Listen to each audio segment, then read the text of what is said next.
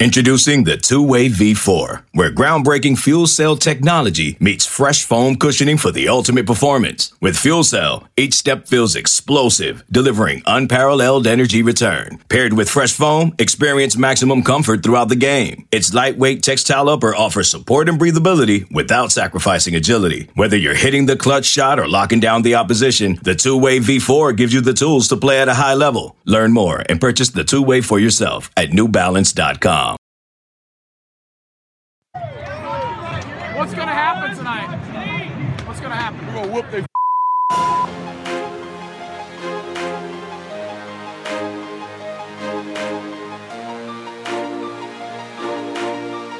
Have you gotten Rommel yet? Good morning, afternoon, evening, brunch time, lunchtime, dark mode time. Dark mode time. Does that sound dark enough for you? Whatever time of day it is, boys and girls, it's the right time for the Go Vols 24/7 podcast. Wes Rucker coming to you from Fort Rucker Studio here on a pleasant to this point Thursday afternoon here in God's own Knoxville, Tennessee. It was a little rainy this morning. Might be a little rainy later today. Right now, it's pleasant. A little bit earlier than we normally come to you on a Thursday, or at least at the time we're recording this. It's a little earlier than we normally do. Just after the noon hour, so we almost had mayhem in the AM. But it's not just me on this podcast. It's a big week for Tennessee. Big week for the Vols to potentially gain some momentum. And here to talk with us about that is by far the most emotive member of our staff.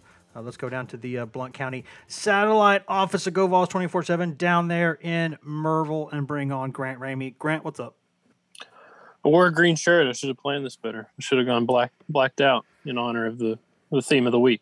That's true. I'm wearing black, although I do a lot of days because it's just easier that way. Because you're always in dark mode.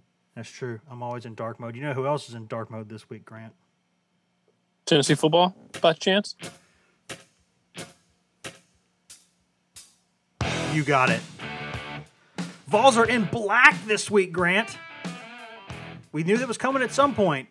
But to still see this happening, I mean, that's a little bit, I don't know, to me it's still like, it's kind of a little bit jarring, isn't it? I mean, you thought the Smoky Grays were something for a while, and, you kind of got used to those being an alternate, then the new staff comes in a couple staffs, ago, and then they're not there anymore, and now it's back in black, which is what the players wanted, so I'm all for it, but it's definitely kind of jarring, isn't it?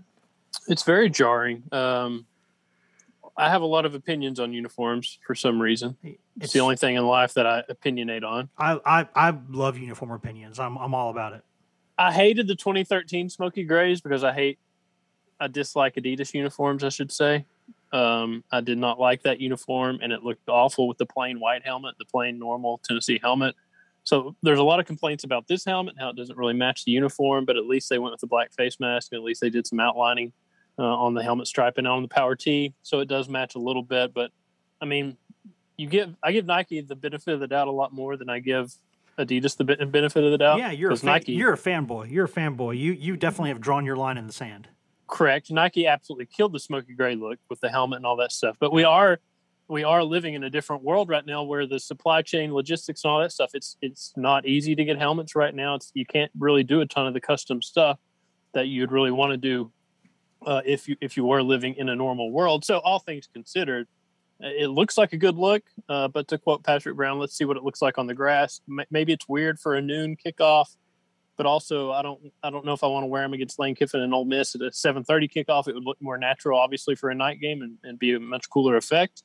But you also don't want to wear them and lose, and it's going to be a lot harder to win that Ole Miss game than, in theory, it should be to win this South Carolina game, and you have a really good chance to build some momentum off what they did last week, and now they got a little bit of a boost from the uniforms, I guess, a little bit of a morale boost on top of what they established at Missouri. So it's going to be a fun look, fun timing.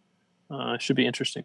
Yeah, do you think you'll see some sort of a WWE move where South Carolina running backs coach Montario Hardesty comes out in his old black Tennessee jersey, does a spin move into the end zone for a touchdown?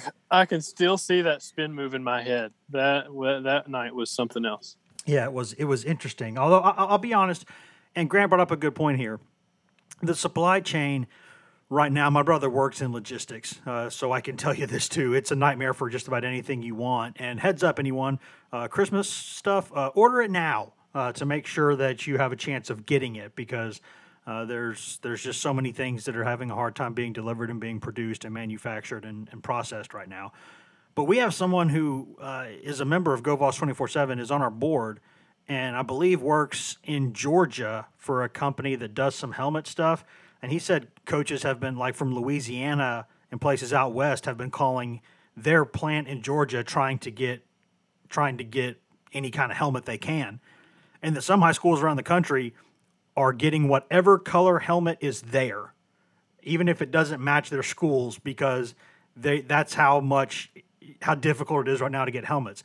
So even though Tennessee's a Nike elite school, this was done, I believe the decision for this was made around March or so, if my timelines are correct, and that did not give Nike enough time to make sure that not just Nike, but I mean, like, all their helmet companies, the Vichy's, the Riddell, because all the guys wear different ones, but they couldn't get enough of them to get the all black matte helmets that they wanted for this. So what they did was they took the regular white helmets, which they had in abundance, and they just did some bordering on it and some trim and some little bells and whistles. And I'll be honest, I still don't love the fact that it's the white helmet with that, but it's better. And the bottom line is, this is something the players wanted to do last season. Jeremy Pruitt approved it. He thought it was for the good cause, because you remember they wanted to take these black jerseys and then they wanted to auction them off, and they wanted to give them to local charities, the proceeds from that auction. They were not able to get them done in time, because if you think this year's supply chain is a problem, imagine last year's. It was just you couldn't get a lot of things. So unless it was like food, you had a hard time getting it. And so, and even some foods became really hard to get. I remember for a while, like, chicken was just crazy expensive and random things like that. So, which our old coworker, Beef Parker, Danny Parker, would not like having to pay more for his chicken. But you look at it, and I think they've done the players a good thing here. This is what the players wanted. The program is about the players. And I think Tennessee's got one of those uniforms. It's like Penn State. It's like Alabama. You just know what you're looking at. So I think for most of the season, you need to stay true to that. You don't have to be as inflexible as Bama and Penn State and places, and USC and places like that. So maybe once a year, I say, let the players do what they want. If they want black, if they want smoky gray, if they want pink and yellow, whatever they want. If they want it once a year, let them wear it once a year. In fact, some of these kids are really good. I remember Jalen Johnson from the Tennessee basketball team. And there's some guys on this football team now, really good artists, guys who can draw things. They grew up watching, a lot of the, like, animation shows and stuff, and they can draw this stuff. Let them design one. See if you can get it to Nike in time. See if you can have a player committee. I don't care. Just once a year, let them do whatever they want. I mean, I think that's fair. Let's be honest. We're a generation, and I assume this generation that's currently in college right now, that grew up creating our own uniforms on NCAA football and on Madden. And what uniform did you always make? Head to toe in black. It was the coolest. Yeah, it was. It looked the coolest. Any given Sunday, the Sharks, head to toe black, the coolest uniform in that whole movie. I mean, one of the most important thing, I think, to bold, italics, underline from Heupel's press conference on Thursday when he was talking about uniforms is he said this first rendition. Yes. This is something that's going to happen every year. And they could go back to the smoky gray. Or they're going to put their own spin on it. They're going to figure out what they want to do. But it's something that's going to be here. I mean, the traditionalists aren't going to like it. They like the orange and white. I mean, Jeremy Pruitt was a traditionalist. He didn't want the smoky gray uniform. He did the orange and white. Fulmer didn't want it either, yeah. Right. So, I mean, they're going to do it. It's just a matter of what it looks like. And if they perform in it, they perform in it. If they don't, maybe they go away from it. I mean, Tennessee basketball had a gray uniform. They wore it last against South Carolina at home like 5 years ago and got killed. And Rick Barnes said, we're not wearing those uniforms again because we played like crap in them. They were too much worried about what they were wearing and not enough about playing or whatever. If that happens, maybe it changes. But this is here to stay under Heupel because they want that kind of recruiting advantage. They want those videos that shows the players freaking out over them. I mean, they want all this stuff. Yeah, and I think that's important to note. That I've heard that the smoky gray is coming back for sure. So I think maybe some of the dark mode in the future might be more based on smoky gray. It might be smoky gray and black at the same time. There's different options that that are out there, and I honestly don't have a problem with it. I think a lot of people do, and that's fine. It's listen, if you're used to seeing something your entire life, like I'm used to seeing the Cubs basically wear what they wear my entire life, and that's if they came out wearing like cardinal red, I might be like, what in the hell is this? I mean, so I understand that there's a little bit of pride there, and I think it's important. Heupel walked a fine line there. He said their players love that their regular uniform, that they're proud to wear it, but that if you're just doing this like once a year or so, I don't see a problem with it. I think it helps recruiting, one. I think it helps the morale of the team because they know the coach has their back. And this is supposed to be about the kids, right? Isn't that what this is supposed to be about? It's supposed to be about them. And this is what they want to do. And then thirdly, which is a really nice fringe benefit, Nike can sell these and Tennessee can make money off of them. So, you're already seeing fans buying them. People that are not, places that are not affiliated with Nike or Tennessee are making these sort of black shirts with orange on them, and people are buying them off the shelves, but off the e-shelves, I guess you could say, off the warehouse shelves. And so I think it's something that kind of, that rising tide that lifts all boats. I think it's mostly a good thing. And if Tennessee goes out there, I admittedly, I think they'd be cooler in a night game. I don't know why you're doing this at you can't do it against Vandy, obviously, because you're not going to wear black against Vandy.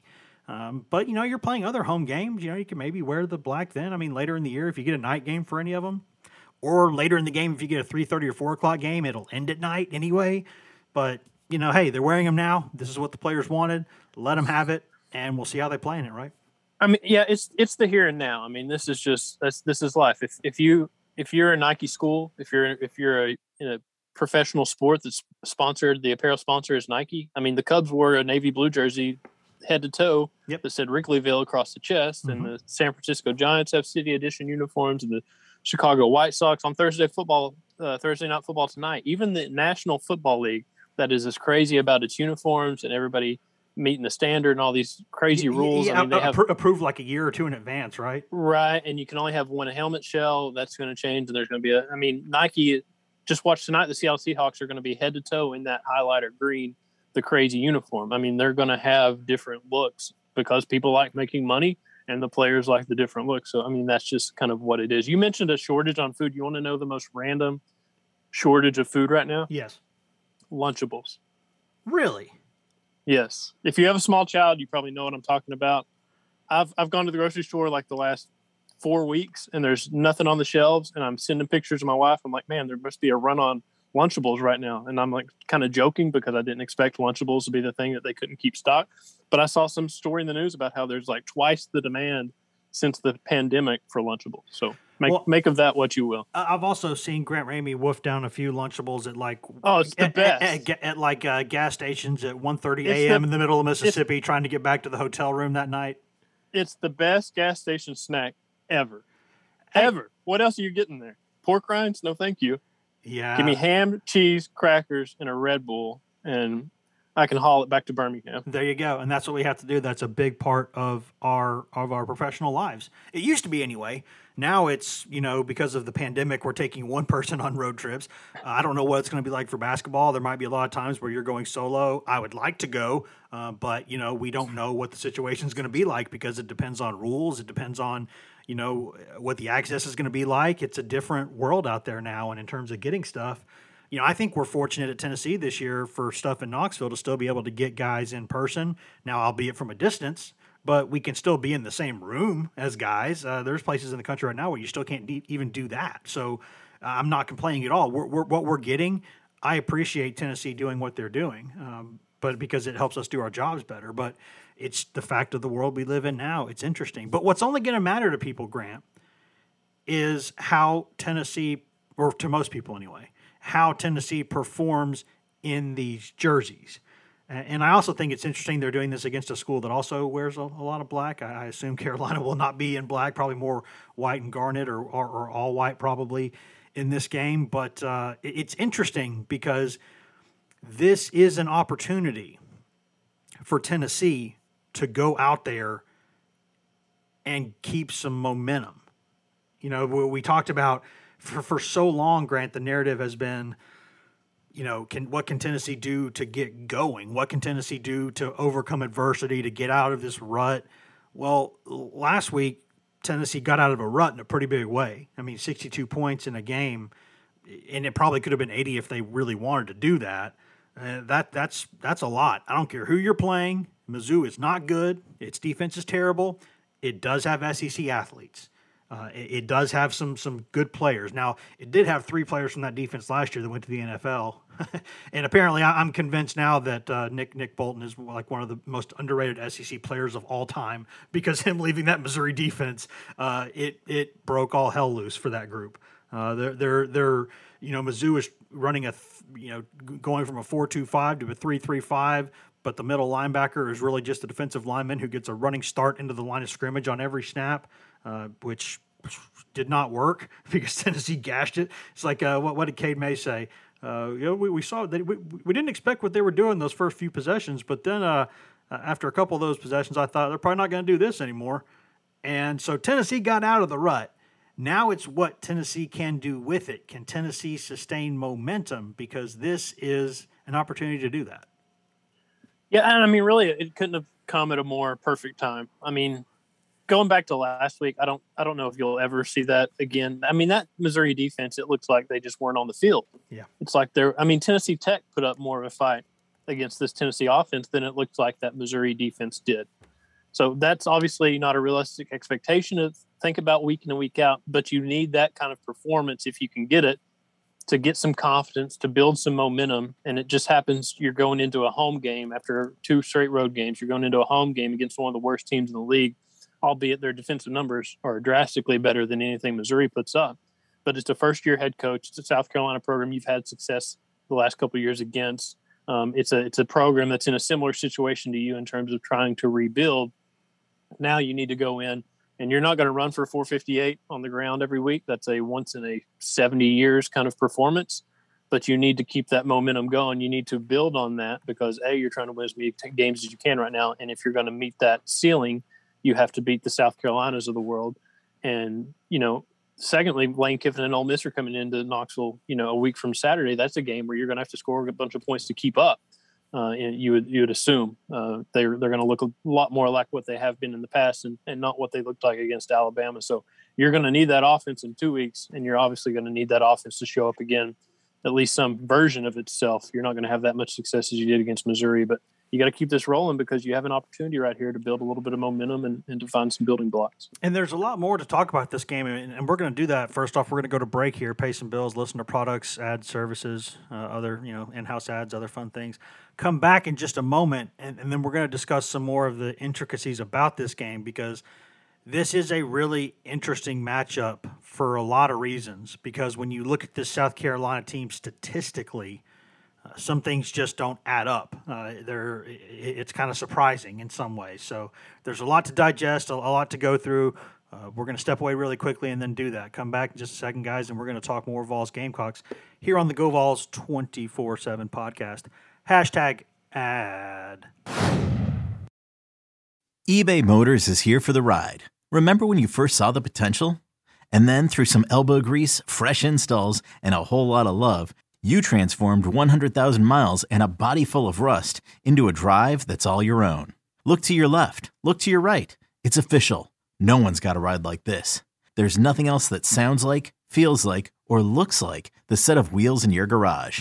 With over 122 million parts, you can make sure your number one ride or die stays running smoothly. So there's no limit to how far you can take it.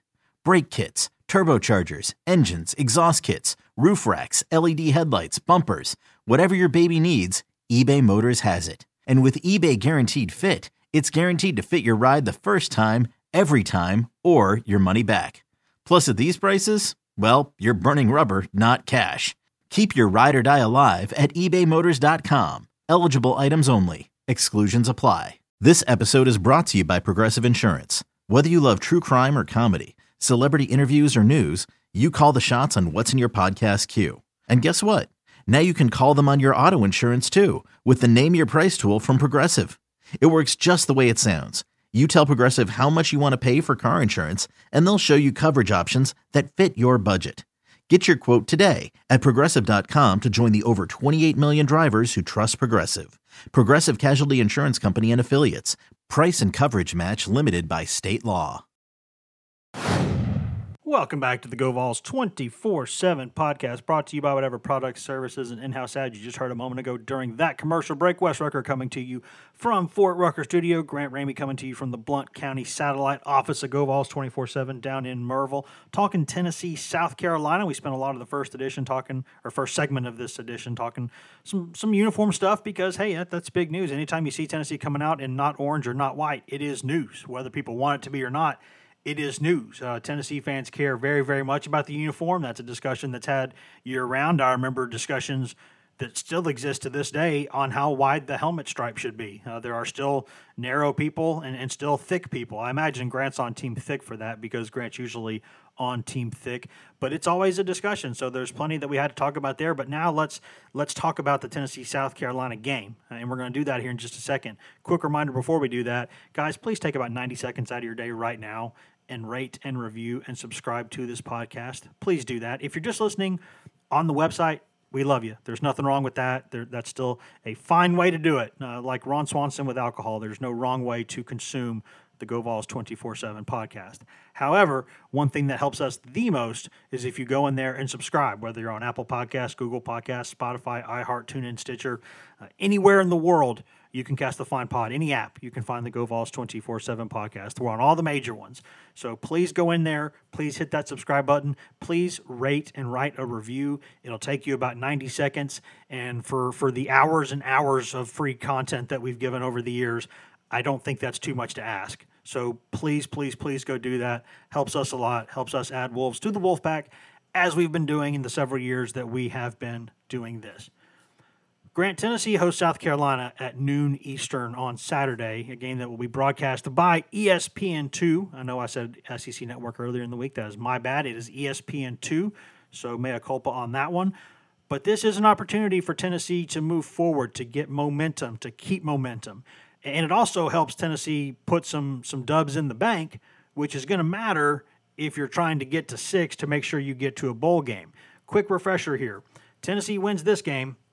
Then Tennessee just needs to beat South Alabama and Vanderbilt, and Tennessee is going bowling. And unless Tennessee, for some reason, tries to self-impose a penalty that says no bowl, unless something like that happens, Tennessee wins this game.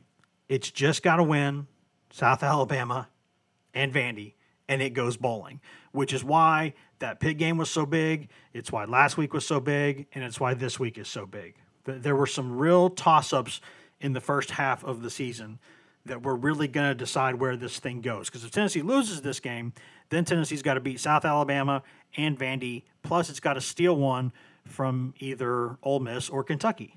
And,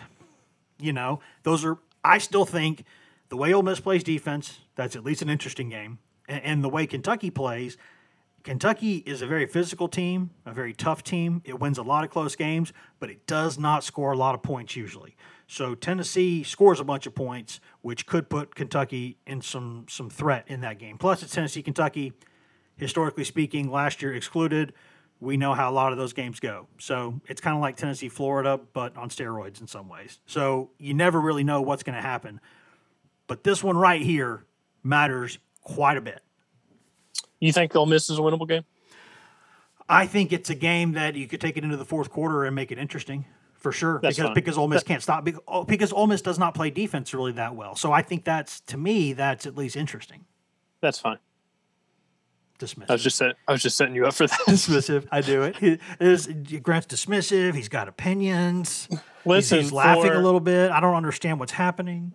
And for the sake of my pride, Grant Ramey's pride, if you want me to talk in third person, I really needed that Pitt game because I was the idiot who picked 7 and 5 in the preseason predictions. I was the homer that was out there on the limb. And if they win that game, you're sitting here trying to beat South Carolina to go 5-1 through the first 6 games. And you're thinking, man, Tennessee's got something cooking here. Maybe they made it right higher, but you threw that game away. But still, Tennessee could beat South Carolina and go to 4-2. And you're absolutely right. If you can take care of the South Carolinas of the world, you can take care of the Vanderbilts of the world, you can take care of the South Alabamas of the world, you're sitting there at 6 wins at the end of the year if you don't surprise anybody else, if you can't find another upset along the way. And that's a pretty positive step forward in the first year of this program under Josh Heupel. I mean, Kentucky, I think I agree. They're very difficult to figure out because they beat Florida.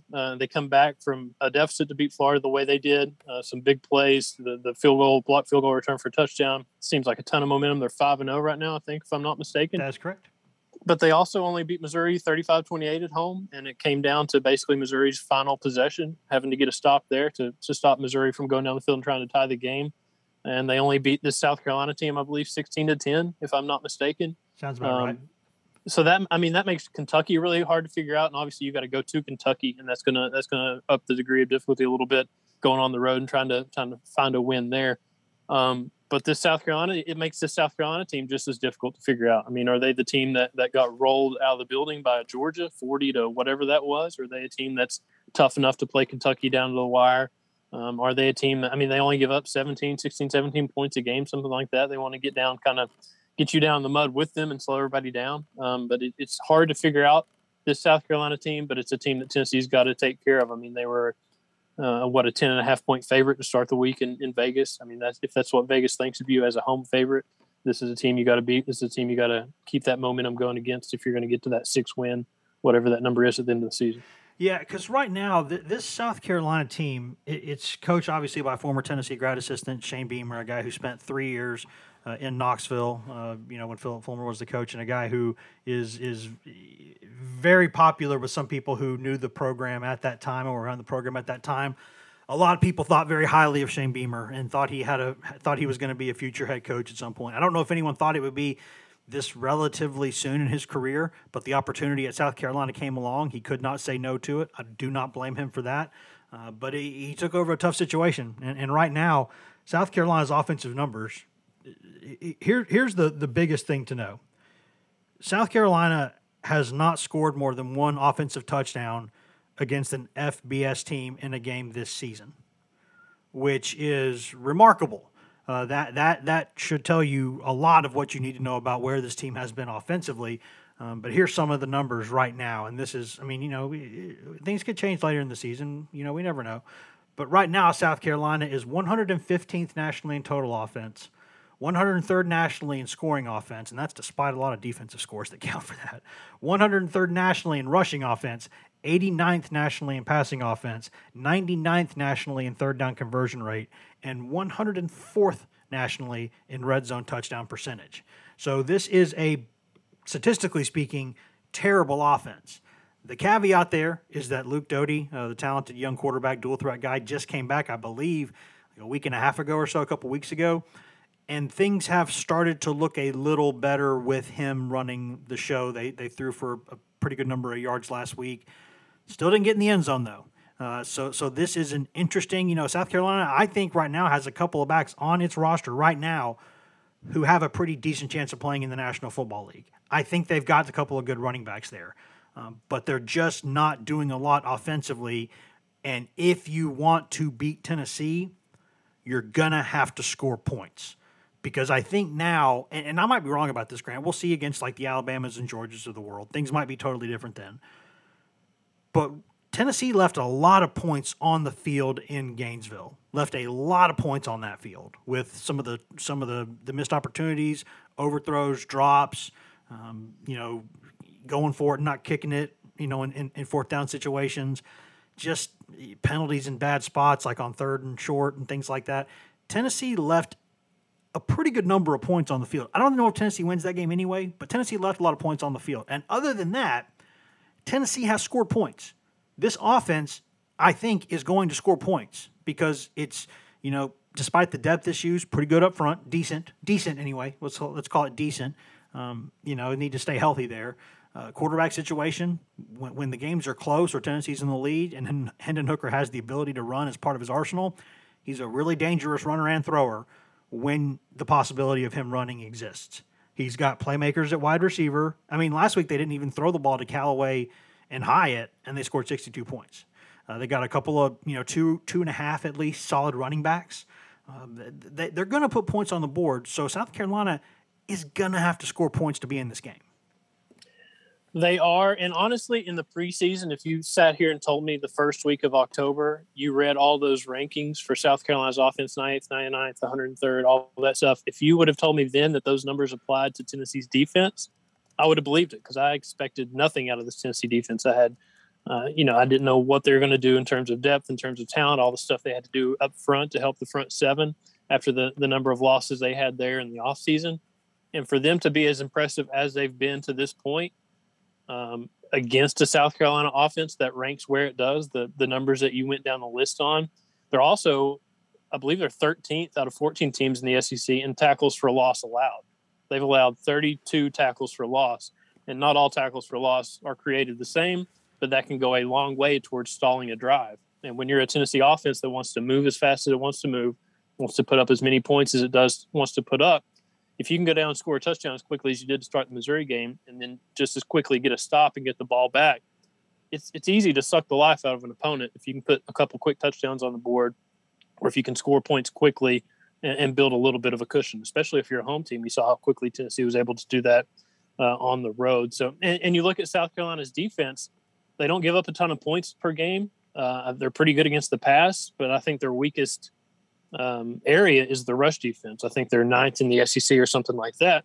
And you look at Tennessee, as much as people want to make it about the pass game and how quickly they move and all that stuff, really they're based on the run and how much success they can have on the ground.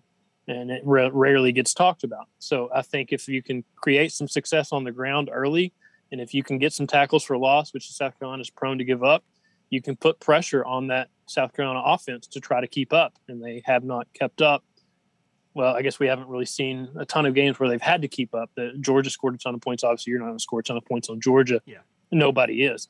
But you're going to have to, like you said, you're going to have to put the pressure on them to try to meet your pace, not try to, not the other way around. They cannot set the pace. They cannot set the tempo in this game. Tennessee's going to have to dictate how fast they're moving and how many points they're putting up.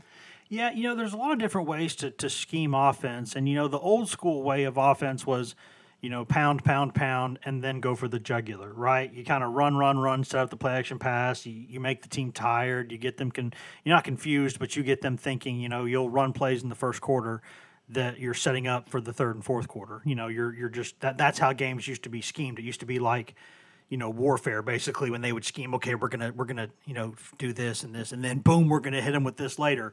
And then you've got those kind of death by 1,000 cuts, sort of triple option offenses that just sort of try to just kind of ground you into submission and just kind of, they take a little knife and they just stab you a bunch of times and eventually they bleed you out. And that's what they're trying to do. This offense at Tennessee tries to take a chainsaw to your jugular and keep it there for 60 minutes. There is nothing subtle about this offense. They spread the field really wide. They go at one of the fastest tempos in all of college football, maybe the fastest in Power 5 football right now in terms of plays per minute. And they will take shots downfield, and they will try to get guys in space. They will try to leverage you. They do not mess around with foreplay. They go right for it. They're going for you. And if they get on you early, it can be a tough time to start corralling this offense. And like Grant said, that's where, to me, the start or the first half of this game is so important for South Carolina, because if Tennessee gets going downhill with this momentum, the students are there excited because the players are wearing these black jerseys, people are fired up, they're coming downhill at you.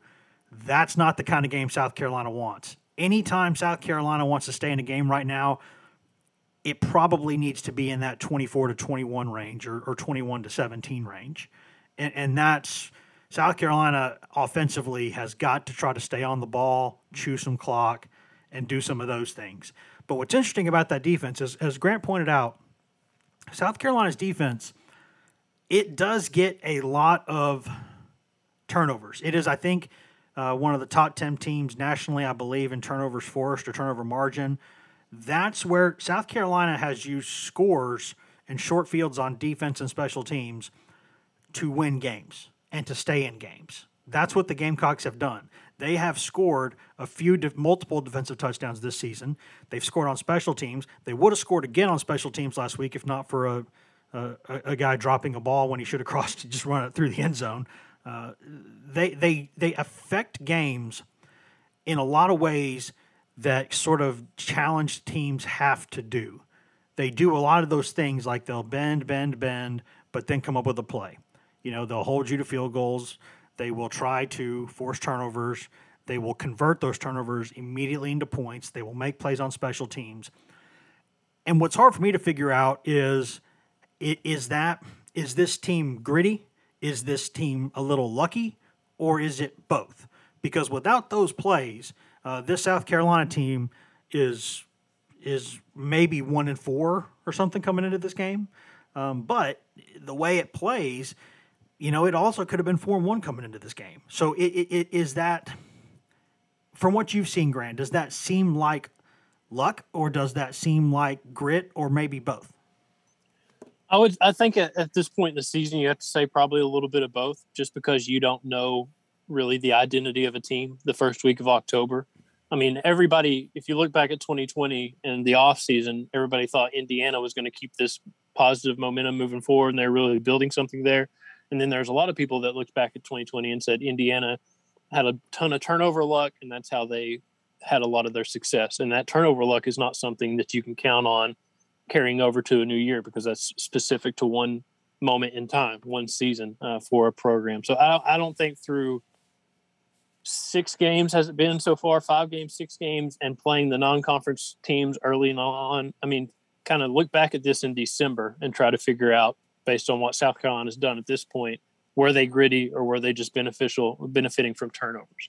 But really for Tennessee, for the sake of Saturday, it doesn't matter, because Tennessee's Achilles heel when they struggle is penalties and turnovers and drops, mistakes. I mean, that's the Achilles heel for most college football programs. But for Tennessee, you're trying to figure out, was Missouri a monumental step forward in terms of cutting out penalties and holding on to the football and not shooting yourself in the foot when you can't afford to shoot yourself in the foot? Or was it just a monumentally bad Missouri defense? I think for Tennessee, you want to look back at the South Carolina game and think they just benefited from a lot of turnover luck, and you were able to hold on to the football, and you're able to take care of your own business because you did not create your own mistakes. You ran the football, you set the tone early, you went at your speed, you went at your tempo, and you controlled the game. You scored quick points, and you kind of, like you said, that South Carolina offense is going to have to try to keep up points wise, and it's going to be hard to do so based on the numbers they put up so far this season. I think it's more up to Tennessee to prove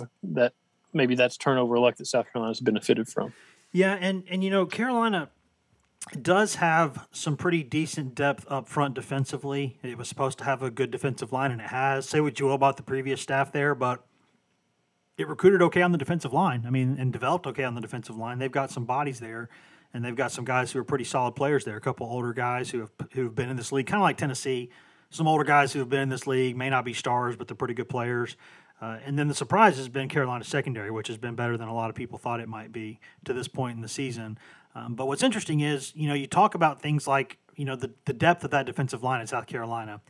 That is something that could be a concern for Tennessee, because really, if this Tennessee offense doesn't hurt itself, really the only way that I can see, and you've heard Kirk Herbstreit and other people describe this too, this Josh Heupel system, the only way, if it's operating pretty well, smoothly, the only way to slow it down is to just bludgeon it to death on the line of scrimmage. If you destroy that offensive line up front, then none of the bells and whistles, none of the spacing, none of that matters, because the quarterback is consistently on his backside or hurrying. That is something that the offensive line, if it doesn't execute well in this game, that could be a problem. But when you hear someone talk about South Carolina's defensive line depth, I would respond to that and say, yes, I do think that matters, but the way Tennessee's offense plays, it's different kinds of conditioning. Like, can these guys stay on the field that long, because they will not be able to make subs unless there's timeouts, guys getting hurt, or faking injuries, which happens a lot, or end of quarter, Tennessee has to get into a 3rd and long and has to bring in a different package. They're going to have to keep that defensive line out there a lot. And there's like, it's one good thing to have depth, but it's another, do you have guys who are conditioned to play against that style of football for a few possessions in a game? And that is a question that really you don't know the answer to until you play Tennessee, because, and this is what Heupel wants, when you play Tennessee, maybe only Ole Miss gives you a certain kind of baseline understanding of how quickly they move. They move faster. They and Ole Miss move faster than any other teams in Power 5 football. They just do. They run more than like 3 plays a minute. I mean that's a lot. That's a lot. And that's including the times where Tennessee has intentionally slowed the tempo a little bit, like at the end of the game against Bowling Green, the end of the game against Missouri, where they're doing that thing. I guess you maybe call it that little sugar huddle, where you're still running tempo, but you're not going to the line of scrimmage until there's like 6 or 7 seconds on the play clock. So you're still running your offense, but you're slowing it down a little bit in terms of time between plays. So what I'm trying to say is we don't know how South Carolina will handle that. And I don't think South Carolina knows how South Carolina will handle that, because to my knowledge, East Carolina did a little bit of hurry up against the Gamecocks, but I don't think in the teams they've played, Georgia's not going in a hurry. Certainly, the Eastern Illinois of the world aren't going in a hurry. Troy is not going in a hurry. This is going to be different for them. It is, and I have rushing defense pulled up in front of me, and it's hilarious, and I'll get to the reason why it's hilarious in a minute. But South Carolina's 9th against the run. They give up 141 yards a game. 8th place is LSU, and they only give up 119 yards a game. So LSU is quite a bit ahead of them, 20 yards less a game. Between 9th and 12th is South Carolina, Texas A&M, Arkansas, Ole Miss. The only difference is like 12 yards total. There's like 3, 4, 5 tiers. The top 3 give up under 100 yards a game: Georgia, Auburn, Mississippi State. Tennessee only gives up 104 a game. They're 4th in the league. 4th and 8th is separated by 15 yards. And then Vanderbilt is 13th at 203 yards a game. They give up 50 more than Ole Miss. And then there's, on a completely different planet, in a completely different solar system, there is Missouri that gives up 308 yards a game. 300 how many? 308. Oh. They're 105 behind Vandy. Ooh. And 150 behind Ole Miss 12th. They're 154 yards behind the 12th place team in the league. So, I mean, my whole point of that, the reason I pulled it up for South Carolina, I mean, they give up 140 a game. That's not that far from what Ole Miss does, and their Ole Miss is 12th in the league against the run. So I do think Tennessee should have success there. I do think, even though there has been so many injuries and issues on Tennessee's offensive line, I do think they've kind of found some rhythm and found some success despite having to shuffle and move some guys around. I mean, they ran the ball effectively at Florida, despite the fact that Cooper Mays was playing as wounded as he was playing, and then they rolled into Missouri and they had a ton of success with Ollie Lane and the guys. Even though they're missing the guys like Cooper Mays and they've had injuries and they've had to shuffle, I do feel like they've found a rhythm, and I would expect that to continue, just because South Carolina's defense does seem decent, but the weakest part of their defense so far has been the run game, and now they have to deal with this tempo. Yeah, and that's going to be an issue. What's interesting to me, and we can end on this thought, Grant, is that the line opened at various places between like 12 and 12 and a half, right? Maybe 12 at William Hill, maybe like 12 and a half at Circa, whatever it was. And then it really quickly moved to 10 and a half. Like it went from like 12 and a half to 10 and a half within a few hours. And that tells you really quickly that the good old Sharps were throwing a lot of money at the Gamecocks when the line was 12 or 12 and a half. So that to me means that the people who do this professionally for a living, and they're not perfect, but they know more than we do generally, that's why they are who they are. They looked at that Tennessee game against Mizzou as an aberration, or just something that would not happen to that extent again, because they looked at that line and they looked at South Carolina and they went, no, we're throwing a ton of money, because for it to move a couple points in a few hours, that usually throws up some red flags in Vegas, and they're going, wait, we put that in the wrong spot, and then they move it. So that to me indicates that a lot of people expect at least a closer game, maybe a 1-score game as opposed to a 2-score game. I think most people think Tennessee will win, because Tennessee, and this goes back to, Heupel in his career, I believe, is 18-1 as a home favorite in his career as a head coach. So, and of course, a lot of that's at UCF when they're supposed to win most of their conference games. So let's grain of salt that. But 18-1 as a home favorite. It's pretty good. So that tells me when his team is the favorite, the way it plays the game, it's kind of like in basketball, right? I remember Roy Williams used to say this a lot, that if I have better athletes than you and longer athletes than you, I want the game to have as many possessions as possible because that increases the odds that my team will win. So that's why Carolina's defensive numbers weren't always great, but they scored a bunch of points and they were good on the boards and they played quickly and they thought the law of averages dictated that they would win a game that way. So Heupel's offense is kind of almost like a little bit of basketball on grass, a little fast break on grass. And when they are the favorite, when they have the better team, the way they play gives them more possessions and a more that's what that seems like to me. That when they're a favorite and they're supposed to win, they do what they do because their system allows it. Does that make any sense, or is that a dumb thing? A, that 18-1 stat's pretty incredible if it's legit. B, did you get that from Ryan's bookie or what? Yeah, from Ryan, Gambling Addiction 24/7 Callahan. No, I read it somewhere. I forget where, but yeah, that's what I heard. I mean, yeah, the crazy thing about Vegas is they can hit so many numbers right on the head when you look back at scores and spreads and all that stuff. And then there can be a game like Missouri where Missouri's a home 3.5 point favorite. And Tennessee goes in there and they, like you said, they could have put 70 on the board if they wanted to. They had touchdowns called back. They had stuff, happen. And Tennessee wins that game by, 1 million points. So I don't know. My only point here, the 18-1 stat, A, is incredible. If that's the case, I would take Tennessee. That's 18-1, not against the spread. That's 18-1 winning the game. As a home favorite, that's yes. Okay. I think I would still take Tennessee to cover the spread right here if I had to, depending on what number I got it at, especially I think at 10.5. But that's neither here nor there. The main point is the quote unquote basketball guy is dominating the picks. So yeah, I mean, this is the worst. Let's just take a second to enjoy it. I am appreciating what you're doing, the domination there, and I also have to apologize for my performance. This is because I've been right around there chasing the title on our picks thing just more often than not throughout the years, chasing it at least, or right there. I've had a couple of like 6 and 14 weeks, and last week, by God, Tennessee was one of the ones I got right because I said Tennessee would at least cover. Now I picked Mizzou to win, which everyone, including my mother-in-law, has given me grief for. But let's take a second to enjoy that one too. Yeah, let's take a second. Let's take a victory lap there. Your pick wasn't very good, mister. Yes, I'm aware, ma'am. I'm aware. It was like you two. It was like et tu, Brute. But yeah, it's like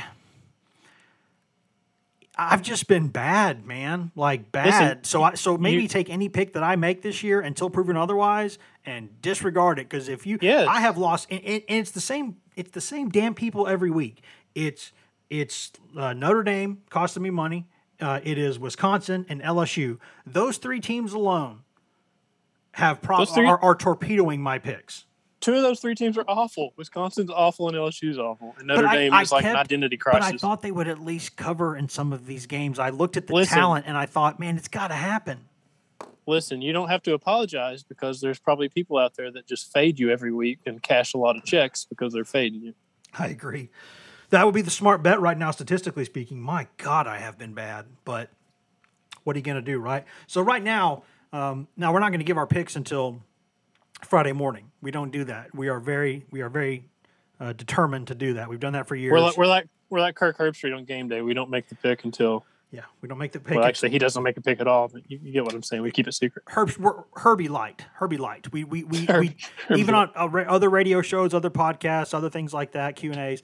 I don't predict until the first place it comes is 24/7 Sports, GoVols 24/7 every week. But I think I'm leaning toward Tennessee covering the spread in this game because the more I look at it, the more I think even if Tennessee has a kind of come back to earth performance and Carolina does what it does and is feisty and hangs around, eventually I just think Tennessee can put points on the board, and I don't know if the Gamecocks can. So that to me makes it a pretty not, I don't want to say easy pick, but one that I'm feeling. Plus Tyon Evans is a South Carolina boy, and you don't think he wants to put a hurting on the Gamecocks? Think again. Like that guy, it's like the way Bryce Thompson used to always want to play against South Carolina. Albert Hainsworth, would go out there and make those short yardage stops against South Carolina. Some of Tennessee's most exciting players and most productive players, Byron Young, another South Carolina guy, Jalen Hyatt, another South Carolina guy if he gets a chance to make plays, Paxton Brooks, the punter, from Columbia, South Carolina. So Tennessee doesn't have a lot of South Carolina guys on the roster, but they're all important guys. And things like that, because I think Gamecocks have one guy from Tennessee, and he's from Memphis. So he probably doesn't have a strong feeling about the Vols one way or the other. I wouldn't imagine, being a guy from Memphis who goes to South Carolina, it's not like that's the end-all be-all for you. I might be wrong, but that to me just seems like I'm leaning toward Tennessee covering in this game. There's some chip on the shoulderness for some of these guys, you could say. I mean, when I picked Tennessee last week, I had a confidence rating of about a 2. I didn't really know what to expect in that game, going on the road for the second time as many weeks, and the number of mistakes they made at Florida. But seeing them perform the way they did at Missouri makes you think, man, gives you a sense of, believing that they can handle their business in some of these games that are winnable, like in Missouri, where they can cut down on the turnovers and they can cut down on the penalties. And you add into that the fact that they're at home and they've got an alternate uniform and all the hoopla there.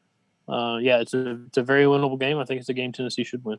If they remain as process-oriented as they claim to be, then correct. This is a game they should take care of. But our process right now is one that is saying that it's time to end the podcast. So, Grant, is there anything God, I don't know why I ask you this, but is there anything else other than gloating about your picks? Is there anything else you would like to say before we get out of here? Well, you would be wrong about not asking me this week, because I've been staring at your clock for the entire podcast, a little peek behind the curtain into Wes's home office, and it's still not been changed since the clock's sprung forward. And we're like 3 weeks away or a month away from the clocks falling back. So you made it. What's weird? Congrats. What's weird is this is my wife got it. I'll be honest with you, Grant. I'm glad you said this. I don't really like this clock, but my wife gave it to me as a gift for the office, and because it's supposed to be one of those ones like you have in radio studios that automatically sets the time. But apparently it thinks I live in a different time zone, because when I set it, it goes back to like its default. Maybe it's because Tennessee's one county away from Central, and so the location of it is off, and it thinks that it's in Central Time, but it keeps being wrong. And it was a gift from her, and I don't think I'm going to be like, hey, this thing sucks, because she's not going to listen to this podcast anyway. I don't think. Well, you just said it twice, so you better hope not. I think maybe this is your wife getting you a clock and setting it on Central Time and telling you it'll just update itself automatically, and really she's just trying to get you out the door quicker. That is a good point, although I am not the tardy king of our staff. The gambling addict is the one who is the tardy king on this staff. Who's the punctual king? That would be Grant Ramey. I believe you were in 2 minutes early for this one, because in fact I sent the email to you 15 minutes early, wanting to see what time you clicked in, and I believe it was 2 minutes before the appointed time. So I'm early in all facets of life. Yes, because one time you were 1 minute late to a teleconference, and you acted like you needed to go out there and commit harikari afterward. You were like, is the honorable thing to commit seppuku here? Because I'm going to go Google all those things you just said. We'll go do that and we'll figure out what they mean. Go do that, and we'll hear from you either Saturday or Monday or Thursday. See you, buddy. And that should about do it. That should about wrap us up for this edition of the Go Vols 24/7 podcast. Thanks to everyone for listening. Thanks to Grant for joining us. But more importantly, thanks to all y'all for listening. We always say that, but we always mean that. You can find all of us on social media. I'm Wes Rucker 24/7 on Twitter. Grant Ramey is Grant Ramey on Twitter. Patrick Brown is P Brown 24/7, and Ryan Callahan is Ryan Callahan 24/7 on Twitter. If you want just Tennessee news on your feed, nothing else, you can get that at twitter.com/GoVols247. You can also go to facebook.com/GoVols247 because Zuckerberg and those guys have gotten their product to work again, to the extent that it does work. It works again. So you can go to facebook.com/GoVols247 and get tons of stuff there. But if you want that best, most delicious East Tennessee Smoky Mountain spring water directly from the tap, just that goodness, the fresh stuff, the fresh, organic, go get that at GoVols247.com, the best site on all of Al Gore's internet to get coverage of Tennessee football, football recruiting, basketball recruiting, Tennessee baseball, Lady Vols coverage with Maria Cornelia. She does an excellent job covering all things Lady Vols for us all year long. Congrats to Candace Parker, by the way, for getting back to the finals with the new team there in Chicago. Lots and lots of good stuff there to discuss. She had a recent interview again about Pat Summitt where she got a little emotional. Good stuff. Go check that out. I'm sure Maria has something on that. Also, you get access to our two forums, which will be the Checkerboard and the Summit, where you can go 24 hours a day, 7 days a week, and you can speak about anything that is not political or religious in nature to us and our staff and thousands of Tennessee fans across the world all day, every day. Any topic you want, with a couple of caveats. Any topic you want. And that's what we're there for. We do that better than anybody else. Our staff is there. We are accountable. We will talk to you. We'll have a good time. So go to GoVols247.com and check that out. You get all of that, plus the access to the best database in college sports with everything in there. You know, one-stop shop, all the rosters, everything else, all the history, everything. And a couple dozen fresh content items every day. Podcasts, stories, video, analysis, everything. For less than the price of one mediocre lunch per month. That's all it costs, guys. That's all it costs. And if you do that, you get access in perpetuity to CBS All Access, or to Paramount Plus. I did it again. There's another $1 in the jar. Paramount Plus used to be CBS All Access. Now it's Paramount Plus, the streaming platform of CBS Viacom. And I tell you, in every podcast, everything that's in there. But the bottom line is that's a $100+ annual value with just about anything you could ever want to watch: sports, movies, exclusive stuff, Vols, SEC, NFL, PGA Tour, UEFA Champions League, UEFA Europa League, CONCACAF World Qualifiers, World Cup qualifiers in other districts. Everything that you could want. New movies, exclusive movies, all that. So go to GoVols247.com right now and check that out. If nothing else, you should hear from us after the game on Saturday. Not sure exactly when, sometime in the afternoon or evening, most likely. And we will have coverage from the Tennessee-South Carolina game, and then we'll be back on Monday. So until then, guys, just be nice to each other, please. There's so much hostility in our world right now, and it's not cool. It is not cool. Try being nice to each other, see how that works. It might be better than you think. See ya.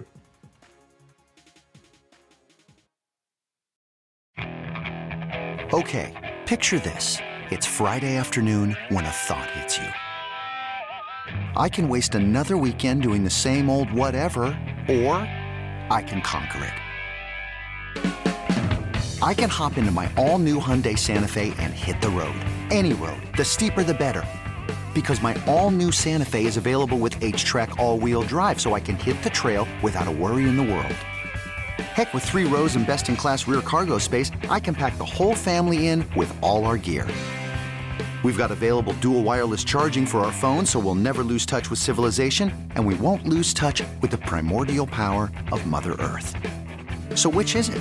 Waste the weekend or do something a little more epic? And conquer it in the all-new Hyundai Santa Fe. Visit HyundaiUSA.com or call 562-314-4603 for more details. Hyundai, there's joy in every journey.